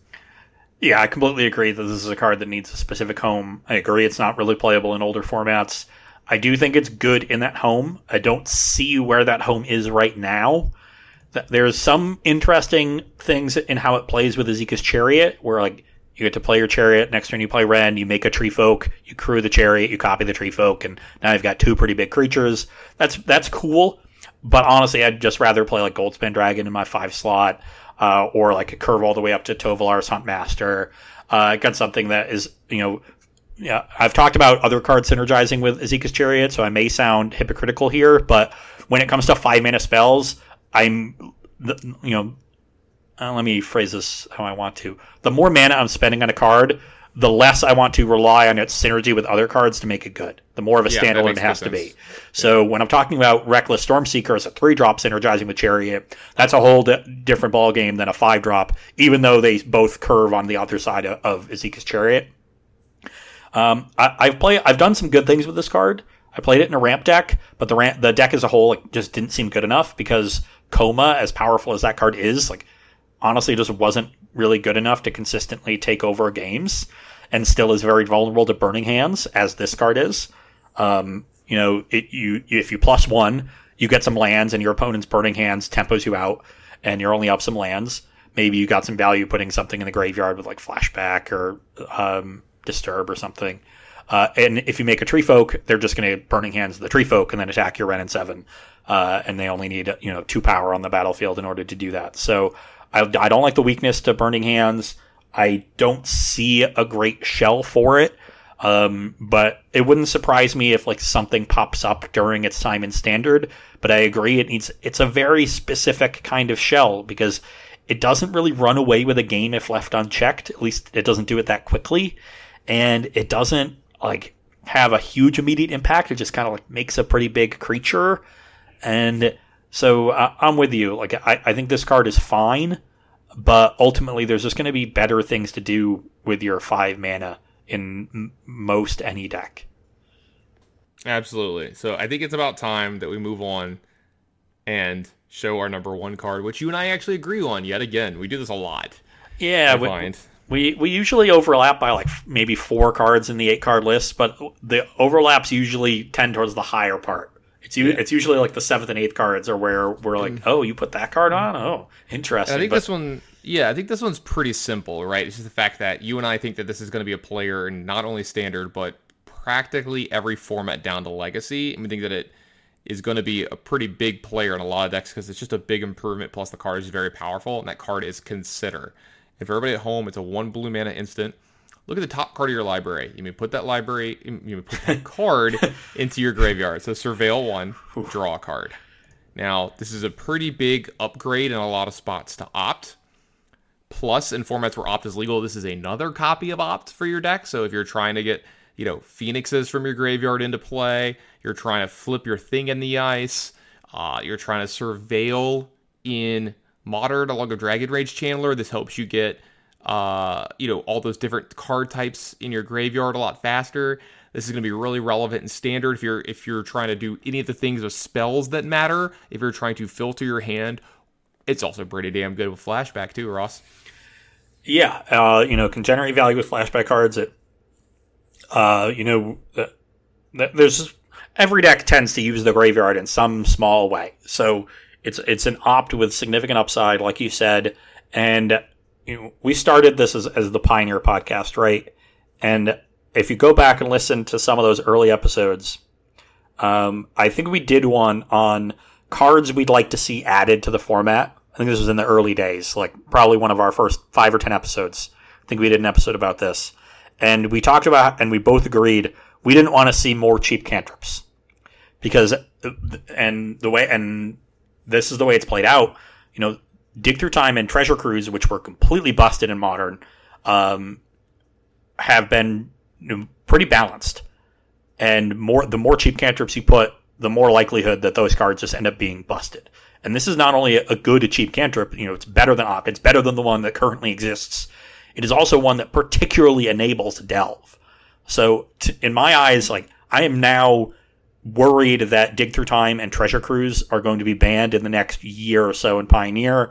And I think the only thing that delays that is a few eyes on the format because of a delayed return to, paper play because nobody puts a fucking mask on. So that's the biggest thing that motivates us to number 1. I think this is a card that could get other cards banned. And I don't think that's true of any other card in the set.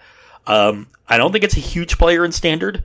It's pretty good in some certain cases. I think the Izzet Dragons decks are probably going to want it. It's a nice card to cast off of the treasure with Galazeth Prismari. It's, good at putting some flashback cards in the graveyard to get some marginal value.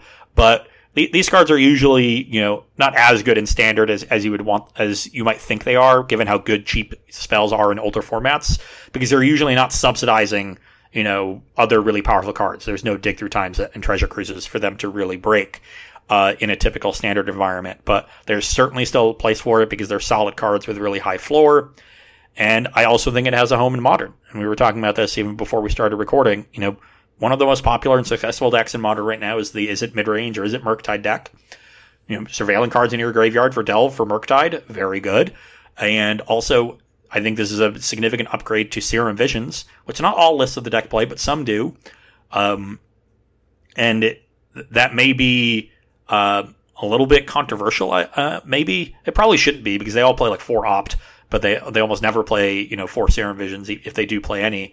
And the main thing is that it's an instant, and you're a deck that plays Counterspell and Archmage's Charm, and so it makes it much easier to hold up your counterspells and still cast your cantrip if you have no reason to play the counterspell. Cast the counterspell if you need to, so you maintain optionality that way, and that's really important. So that's 3 different formats where the card should see play, and one of them where I think it could be format defining. Is It Phoenix has recently become a major player in Pioneer. I've never really quite understood why, because it doesn't seem like it's gotten any upgrades, but I think it just, the metagame shifted in a favorable way for it. I think at this point, I'm not going to say I'll be surprised if it's not the best deck, but I won't at all be surprised if it is. And I might regret not going even further. I think with 8 cantrips and 4 treasure crews, there's just such incredible potential here. So, yeah, I've been on record saying that if Thought Scour was in those formats, those cards would be banned, and this is very, very close to Thought Scour. Yeah, it's a better cantrip, but a little bit worse of a Delve enabler, so kind of a wash there, to be honest. So yeah, I won't be surprised if they're banned at all. That was the other thing I wanted to say about comparing it with Serum Visions. I think most people, when they evaluate cantrips, they just look at the total number of cards you see. Right? And they see Serum Visions, draw 1, scry 2, you see 3 cards. And then Consider or Opt is, scry or surveil 1, draw 1, you only see 2 cards. So seeing 3 cards better than seeing 2 cards. But that's not necessarily true. And I go over this in detail in an article I wrote a few years ago. It's actually right after I won Baltimore with Is It Phoenix. I wrote an entire article about how to play your cantrips, because it was such an important part of playing the deck. Ordering them and the subtle differences between them all. And there's a second aspect of cantrips that you need to use to evaluate them, and it's how many cards do you see before the draw and how many cards do you see after? Because cards you see before are significantly more valuable. Now, that value is variable. It's not nearly as valuable in the early game or on any turn where you're tapping out. But it's much more valuable when you have mana left over after the cantrip, which generally happens in the late game. And that's because you get to find the card you need to cast immediately. So Serum Visions, I think unsurprisingly to people, is at its best as a turn 1 play, right? You usually don't have to react to much. You can take the time to just set up your draws for the next couple turns, find that land drop you need, find that piece of interaction you need, maybe even protect your turn 2 threat, leave that Tarmogoyf on the top so they can't Thoughtseize it, things like that. But Opt and now Consider and things like that, where you look at the cards beforehand, end up being significantly better in the late game. And they're even, generally better anytime you have enough mana to reasonably play a spell. So in Modern and Legacy, if you just have 1 mana left over, seeing the cards before the cantrip is super relevant. You could find that Dragon's Rage Channeler, that Ragavan, that Lightning Bolt, or that Thoughtseize that could all change the course of the game by casting it 1 turn earlier. So, even straight up, just even ignoring the fact that 1 is an instant and 1 is a sorcery, I don't even think it's completely obvious that Serum Visions is better than Consider in Modern, but certainly in any deck with counterspells, it's much better. And I also wrote an article about why Opt was better than Serum Visions back in the day in Blue Moon, when people thought I was crazy. So I've written a lot about cantrips, apparently, and so I have some very strong opinions there. But Consider just seems might not have the standard impact of a lot of the other cards on this list, but it has so much more potential in Pioneer and even Modern that I think it was a pretty easy number 1. Yeah, absolutely. It's just, I think it's the safest pick as well, right? On our list, we kind of cop out here, but Yeah. I just think it's a very safe, very powerful pick. I think the card's great. Like you said, multi-format all-star. I'm big on this card. I think it's going to be great. I don't think it's going to be a multi-format all-star. I think it'll be an all-star in Pioneer, and I think it'll be a player in other formats. And I think it might be a multi-format all-star. Yeah, so we'll see. So I'm even a little lower than you on it, but still number one on my list. I think it's possible. I think you get at least one, right? Yeah, I think it's busted in Pioneer. Look, I'm a little worried. Like, people were just starting to get a little bit excited about Pioneer again, and I was excited for that and to try to see the format return. And hopefully, we get Paper Magic in full back maybe sometime next year. And Pioneer could really be a major player if the SCG Tour returns and things like that. And I was excited to dive into the format again. And I'm worried that if we have another 6 months of it being dominated by a single deck, people really might give up on it entirely. That said, Izzet Phoenix is usually a pretty popular kind of deck, as creatures and removal spells and cantrips. So there's a lot of decisions and there's a lot of ways that you can interact with them. So even if the deck is really, really good, it's not as off-putting as having things like Inverter and Lotus Field be the best decks in your format that are really aggravating to play against, because it feels kind of helpless. But just having a warped metagame like that could really be bad for the format. So I hope if it comes out strong that they act pretty aggressively in getting rid of Treasure Cruise and or Dig Through Time, because those are definitely going to be the broken cards that occur. Yeah, and that's going to be unfortunate. I like the fact that they were playable in that format and not oppressive. They were kind of where they should be. They're just very, very good Magic cards. Yeah, it was like Dig Through Time back in Standard. It was one of the better cards in Standard, right? I think what they wanted, yeah, that's fine. And Treasure Cruise wasn't even an all-star in Standard. It was solid. I think it's at its best in the Jeskai Ascendancy tokens deck, and it was super fun. I enjoyed playing it, but yeah, I'm worried at this point. So there were a lot of honorable mention cards for me today that didn't make the list. Cards like Teferi, Who Slows the Sunset. By the way, amazing name. Arlen Pax Hope. Sigarda, the Champion of Light. Lots of cards. I actually, depending on how the format goes, I think Sacred Fire could be one. The 2 mana, 2 damage Lightning Helix with Flashback could be a card that could be played in some format, stuff like that. And there's a bunch of other cards in the set. This is kind of what I feel like happens a lot with the Innistrad sets is, while there's a few standouts, the cards get kind of deep. When you start putting Flashback on a lot of stuff and stuff starts working with the graveyard, there's synergistic cards as well. There's a lot of cards like that didn't make it. There's a 1-drop 2/1 Vampire that didn't make it on either one of our lists that I thought had a chance to make it on, and it could be a player in Standard, depending on what comes out of the next set. And there's a bunch of other role-playing cards in here, too, that I think are going to be very good, or just maybe some cards that we missed that are just going to be, big-time 4-ofs, like Tovolar's Huntmaster, the thing that's kind of like a... It's kind of Grave Titan-y. Yeah, it's kind of Grave Titan-y. Yeah, kind of. That card is just if there is some kind of, rampy green deck that, makes a bunch of mana and just needs the big bodies that isn't playing blue, so you're not playing the Serpent or whatever, this is your big creature that's going to end the game. Yeah, and we saw towards the end of this Standard season that combo of Jaspera Sentinel and Magda as the base of the Gruul decks by the end, because of the power of that mana acceleration. If you curve those 2 cards on 1 and 2, you get 6 mana on turn 3. Yeah. I think turn 3 Tovolar's Huntmaster sounds like a pretty good play. Yeah, absolutely. I don't know about you. And so I'm actually really tired and super hungry. I was going to do a little bit of overrated underrated, but I think our next show might be lacking a little bit because we're going to be talking about early stuff from this set. It comes out tomorrow on Magic Online and on Arena. I'm going to play a bunch of drafts with it. Hopefully the set is really sweet because I'll just draft the shit out of it. My stream might even make a recovery tomorrow. We'll see. I'm going to click the buttons. I'm going to turn the camera on, so we'll see what happens. That kind of stuff. We'll see. The last set I did not like very much. I did not stream very much, but if I like this one, expect a lot of streaming because I'm really bored right now, and I'm reinvigorated to not leave my house after the last few weeks and seeing people and being out in public and stuff. So I'm super into that. But I'm actually not feeling super great, so I was going to say let's just go ahead and like slow down the show and go ahead and start to end it here. I would be remiss if I didn't mention our sponsor. That's Barrister and Man with 2 N's. Make sure you check out all their products. Lots of great stuff going on there. I saw somebody on Twitter the other day tweeting at Barrister and Man their order, and they got a lot of minty stuff. So I think they're going to really enjoy that at this hot time of year because, I mean, the temperature was ridiculous even now. You know, I was in Vegas over the weekend where it was like 100 degrees, and that nice burst of mint when you're in the shower. I think I told you about this. You can tell it's working, right? Like it was like that fresh burst of mint like all over your body when you're taking the shower. You smell good, which is a big step.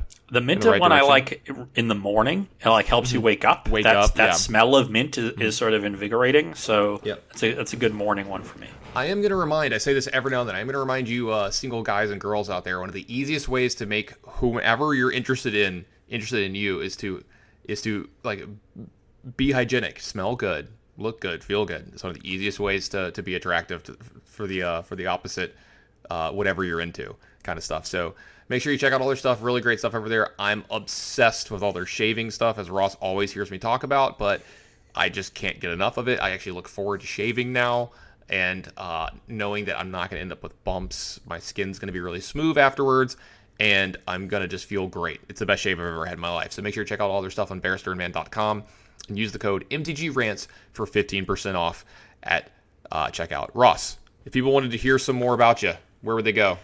Best place is my Twitter. I'm at Ross Hunneds. There you can, keep abreast of all of my Magic comings and goings, content stuff, and a good place to ask me questions, really about anything.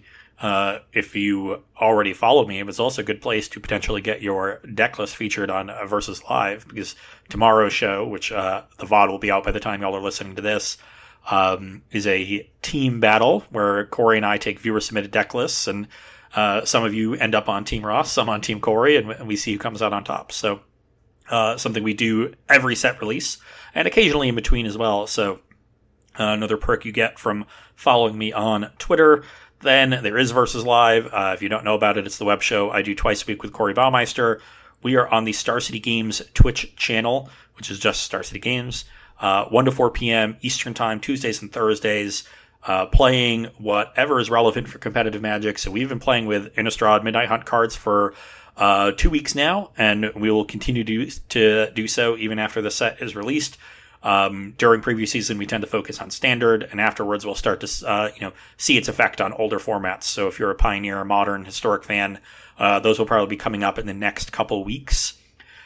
We do encourage you to tune in live because we take questions straight from the audience. So it's a great place to get some interaction, get your questions answered immediately, watch some really fun Magic. We have a great time with it. But if you can't catch us live, which is understandable, we're in the middle of the afternoon, and you still want to watch, you can find the VODs on the Star City Games YouTube channel. Those get uploaded the day after the live show, so Wednesday and Friday respectively, usually by the end of the business day.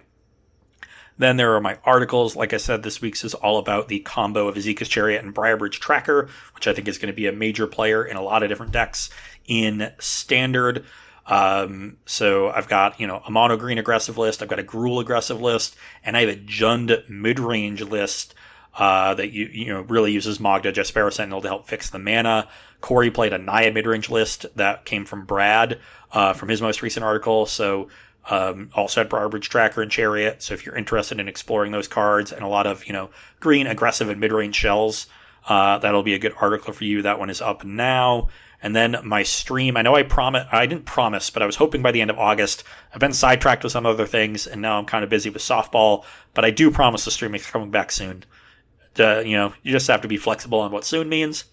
And if you want to drop me a follow in the meantime so you get notifications when I do return, I am just Ross_Miriam on Twitch. So, Tannen, people want to find out more about you, find out when you're going to come back streaming, maybe figure out when you're going to be casting more Flesh and Blood events, because apparently the creator of the game loves you and you're going to become a Flesh and Blood celebrity and we're going to have to rebrand the podcast again. Where might they find that? You can find me mostly on Twitter under the Tannen Grace. Lots of stuff going on there. there is a VOD from this weekend if you wanted to go check out some Flesh and Blood. Though if you don't know how to play the game, you might want to watch one of the how do you play the game videos before you do it. We don't really go into the small minutia of the game. My stream is just Tan and Grace. It's not the Tan and Grace, and that'll be on Twitch. And there's a very good chance that I turn my stream on for the first time in a while tomorrow. And if I like this set, which it looks like I'm going to, I should be drafting it a lot. And generally, I turn on the stream for about half of my drafts, if not more. And with how much I draft, that's still a lot. So make sure you want to check it out there. But for everybody listening at home, thanks very much. I really appreciate it. Hopefully you enjoyed this top 8 episode. I know Ross and I put in quite a bit of work, hopefully bringing you some cool stuff, even though I just completely missed a card in this one. That I think it got previewed like after I did a lot of my work for this, because I tried to put in as much of this before, trying to do this thing over the weekend, and I've just been super busy lately, and I just somehow missed that card. Yeah, so it was definitely it was later in previous season. I don't know exactly how late it was, but I would say it was definitely in the back half. Yeah, but make sure that you let us know anywhere where you can get a hold of us, even on Twitter or whatever, what you think we got right, what you think we got wrong, and make sure you hold us to our picks, too. A few months from now, something's like, if Renin 7 is busting up the format, make sure you let me know that I said it wasn't very good. Remind me. Let me know that what we did was right, what we did wrong. But next week, look forward to us talking with some experience about how the new Innistrad set is, and I can't wait to do so. So until next week, we'll see y'all later.